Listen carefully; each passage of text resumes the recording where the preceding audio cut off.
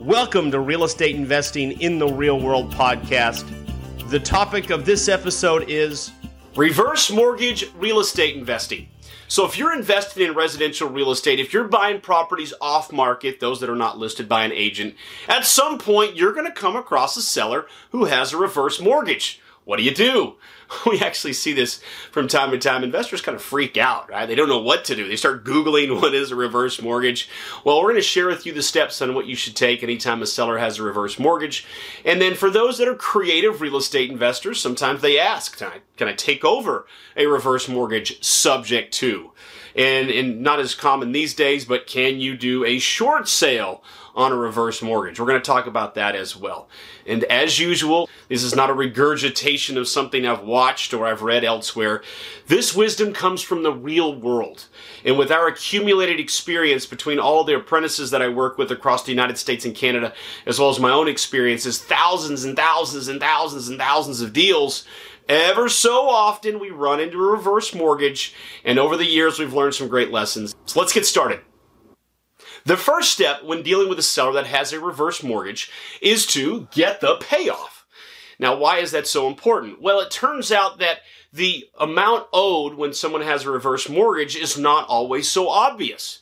So let's say you ask the seller, hey, how much do you owe on your property? And they say, well, I don't really know. I have a reverse mortgage. It doesn't necessarily mean that they're just incredibly uninformed and stupid.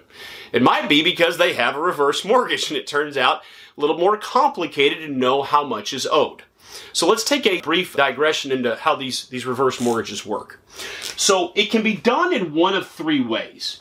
When you do a reverse mortgage, you're typically going to be something in the range of 50, maybe up to 65% LTV. That's the total loan amount that you're potentially going to be able to get. It depends on your age, and there's some other requirements. So already, when someone gets a reverse mortgage, they're already getting a mortgage that is far lower than the total value. And then they're either going to get that paid out in the form of a lump sum, which could be, again, 50 to 65% less some closing costs, or they could get a monthly installment instead. And so that, of course, creates the confusion of what point in the month or in the set of installments that this borrower is. And then in some cases, it's a line of credit. All right, so the sheer fact that the payouts are different creates a little bit of confusion because whatever was recorded in the public records as to the total amount is not necessarily going to be the payoff because of the monthly installments. But there's one more part to this, and that is interest. So right now, I'm just going to put a round number here of 5% interest. It's going to be higher than the prevailing rates because it's kind of like a hard money loan. They're lending the person money based on the value of the property, not necessarily on the person's ability to actually get a loan. So you now have this accumulating because remember, the borrower's not making a payment each month. So this is accumulating on top of that loan amount. So that's why when it comes to the payoff, the seller doesn't really know. And why is that so important when you're buying properties? Well, it's because typically a seller is thinking in terms of how much money's going in their pocket. And that's typically how we're negotiating too, right? We're not negotiating necessarily based on purchase price. We're saying, how much do you need to get out of this property in order to sell it? And of course, I use phrases like, what's the absolute least? You wouldn't be happy with it, but you'll live with it to get rid of this property. And so they're thinking in terms of how much is going in their pocket. Well, if you don't know the payoff, you can't even start there. So this makes the negotiation with a reverse mortgage a little more complicated. Now, if they're getting a monthly statement and it's showing the payoff, that makes it a little bit easier. So what you would do is you can either make a phone call or you can get an authorization to release form executed and send it to the lender to request a payoff. Now, you think you're done. It's easy, right? Well, it turns out it's actually sometimes hard to get a payoff. We've dealt with this so many times. It's weird. These reverse mortgage companies, sometimes they just ignore your payoff request. It's bizarre. I mean, we've literally had to get attorneys involved to force them to give us a darn payoff. And it's usually when the borrower is still alive. Very different once the borrower passes. So real quick, as far as reverse mortgages, once the borrower passes away, there's usually a 6-month clock. I'm going to talk more about this in a moment. But it's a lot easier to get the payoff then. But while the borrower is still alive, for whatever reason, and I don't know, and y'all watching may know all the inner workings of it, it is hard for us to get payoffs, so you have to force it sometimes. And you might say, well, I'm not going to spend a bunch of money on an attorney to order a payoff for a seller that I don't even have a deal under contract yet. Well, I would recommend one of those prepaid services like LegalZoom or Rocket Lawyer has a version, or there used to be a company called Prepaid Legal. It was a multi-level marketing company. They changed the name to Legal Shield. I don't know if they're still around or not. But a prepaid legal service is something that every investor should have because it's nominal per month and it can handle some of these smaller legal matters that way you're not really coming out of pocket much to get moving. Okay, so step one is to get that payoff and make sure you understand the payoff when you get it. Unfortunately, it's really concerning for some of these elderly borrowers. Sometimes they don't make their tax and insurance payments. And so the reverse mortgage company does, and then they charge interest and penalties for having paid that. So you will have to take a look at that payoff, but ultimately, at the end of the day, because there's so much equity, it's pretty rare you're going to negotiate a reduced payoff. And I mentioned that in some cases, short sales are done. Real quickly, I'll say this. Absolutely, you can do a short sale on a reverse mortgage. You can attempt to, at least. The problem is so often they have an enormous amount of equity. Because if this is what they got the loan at, let's say 10 years ago, the real estate value's gone way up since then. There's usually so much equity in these properties that it's very rare to do a short sale. We have done short sales on reverse mortgages in our history, but I can't think of one we've done in the last 8 years. Step two is you need to understand the timeline of reverse mortgages because that plays a role in what you can or can't do in this purchase process, especially if you want to go creative with subject to. So here's how it works. As long as the borrower is able to keep up with taxes and insurance, the lender is not going to foreclose or not take the property back until after the passing or the person moves out. Person moves out, all of a sudden they've got to sell it. Or if the person passes away, then the heirs, administrators, they're the ones that are going to have to pay off that reverse mortgage. But otherwise, the other problem is for many of these seniors, if they can't keep up with the taxes and insurance, they're being foreclosed upon by these reverse mortgage companies. And so those are some of the examples where you might deal with sellers that are looking to sell with a reverse mortgage. But usually it's because there's been a passing and now it's the heirs, it's the spouse that now wants to sell this property. So here's the timeline. Typically, it's going to be 6 months from the passing, 6 months from the move out they have to sell. Plus, you can request an additional 6 months. That's the typical. So it ends up being 12 months. But that might sound like a lot of time. It just isn't in the real world. When someone passes away, there's this period of time of grieving and of trying to figure out what's going to happen with that house. And then after that happens, then you have to deal with what's called probate. And here's what's key. When someone owns a property outright and they're in their latter years, they're oftentimes going to do some form of adjustment to their estate, such as moving the property into a living trust or setting up a quitclaim deed where they have a life estate, but after their passing, it automatically transfers to that other individual. So when you have this period of time prior to passing, a lot of adjustments can be made so that when it comes to real estate specifically, it's very easy for the heirs, the ones that inherit that property, to easily sell. However, when you're doing a reverse mortgage, the person's name is going to be the one on title. And so, almost without exception, it's going to require probate. What's probate?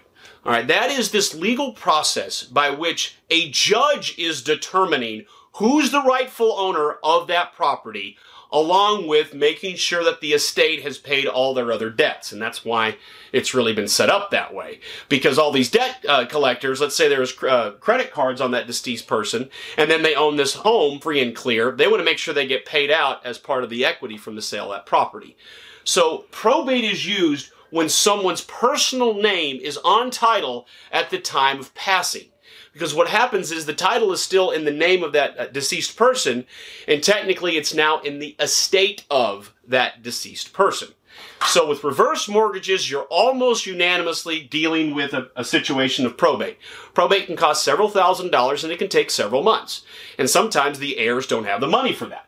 So when we say 6 months plus 6 months, and we think, oh, you have 12 months in order to get this property sold, Well, you may not get to this thing until later in the stages here, and then you might still have to get it through probate, and so you may only have a few months before they can initiate foreclosure.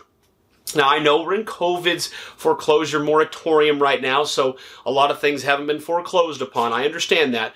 But when that expires, there is going to come a point where you've got to be cognizant of that foreclosure initiation. Now, it does take a while for a property to foreclose. So just because the initiation starts at the 12-month period doesn't mean it goes to foreclosure right away then. It could take another 6 months beyond that. But you do need to be cognizant of this, because what ends up happening is if an heir or a set of heirs does not have the money for probate, what we do is we negotiate a deal with the seller whereby we're going to pay for the probate, and then it comes out at the closing that we get reimbursed. And then what we do is we negotiate with a probate attorney to not get paid until the closing, and all we are really out is some of the court costs. And so it's a relatively low cost to control that deal. But be aware that in many cases, if you're dealing with someone who's passed away, that's going to have to go through probate because of reverse mortgage. The title was staying in their personal name. And so now you've got to deal with the probate process. And again, it can be time consuming, and it obviously could have the other problem of the person who you thought the heir was actually isn't. Someone else comes into the picture and kind of blows up the whole deal. That's happened to us many times. It's just a cost of doing business when you deal with probate. But be cognizant of that. And then your timeline is 6 months plus 6 months. Now, to get this plus, typically they have to request it. It needs to be this, and I forget the exact phrase, but it's a party that has the authorization to request it. It could be obviously a spouse, but even if it's an official heir or an executor of the will and those kind of representatives, they have to request the 6 month in order to actually get it. Otherwise, they will initiate that foreclosure after 6 months. Which brings us to doing a subject to on a reverse mortgage. So what you need to be aware of is the timeline, right? If you do a subject to on this, you got to do it quick. Get on title, get it fixed up, and get it sold.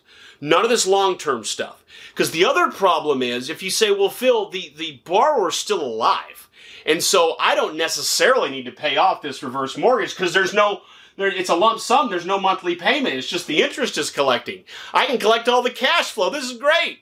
No, as soon as that borrower moves out, these reverse mortgage companies aren't playing around. They're going to know because you're going to update the title. They're going to know from the insurance. They're going to know that this person has moved out. And as soon as that happens, they're going to start this clock. So your subject to would work so long as it's very, very short term. If you think you've got this creative way around that, you will soon discover that they are going to initiate foreclosure after that 6 month timeline because they're going to argue that that person moved out. But yes, do we do subject twos on reverse mortgages? Absolutely. We've done many of them, but they're always very, very short term.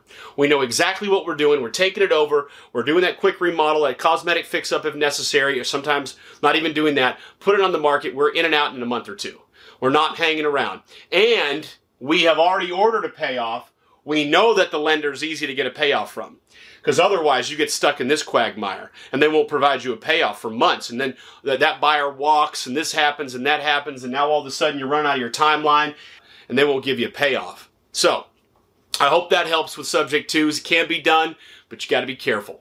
All right, y'all. Well, there's not much more to reverse mortgages as it relates to investing. I'm not going to tackle the subject of whether or not your grandmother should get one. You know me when it comes to rental property, investment property, you're bringing in a cash flow. I'm a huge fan of getting a loan on that. But as it relates to your primary residence, you better be able to make the taxes and insurance payments if you do a reverse mortgage. Otherwise, grandma might lose her house. All right, y'all. Well, I'm Phil Pustiovsky with FreedomMentor.com. I'm a full-time real estate investor and mentor to many of the most successful real estate investors all across North America. If you want to learn more about how we do what we do, I've got a book, How to Be a Real Estate Investor. I give away for free.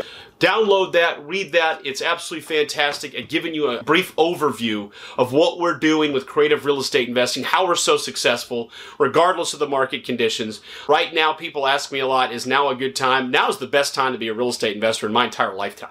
It's never been better.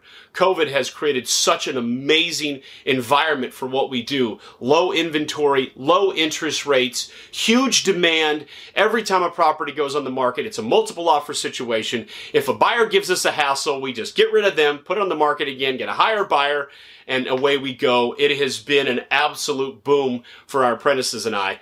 But we also know how to get to properties off market even better than real estate agents. So we're getting to deals before anybody else is. And that is the concern people have. Well, who's selling right now? There are a few people selling, not as many as normal, but there are, and we're getting to them and creating some amazing deals, even if we don't negotiate the lowest possible purchase price. We're getting deals under contract a lot higher than we used to, and we're still making huge profits.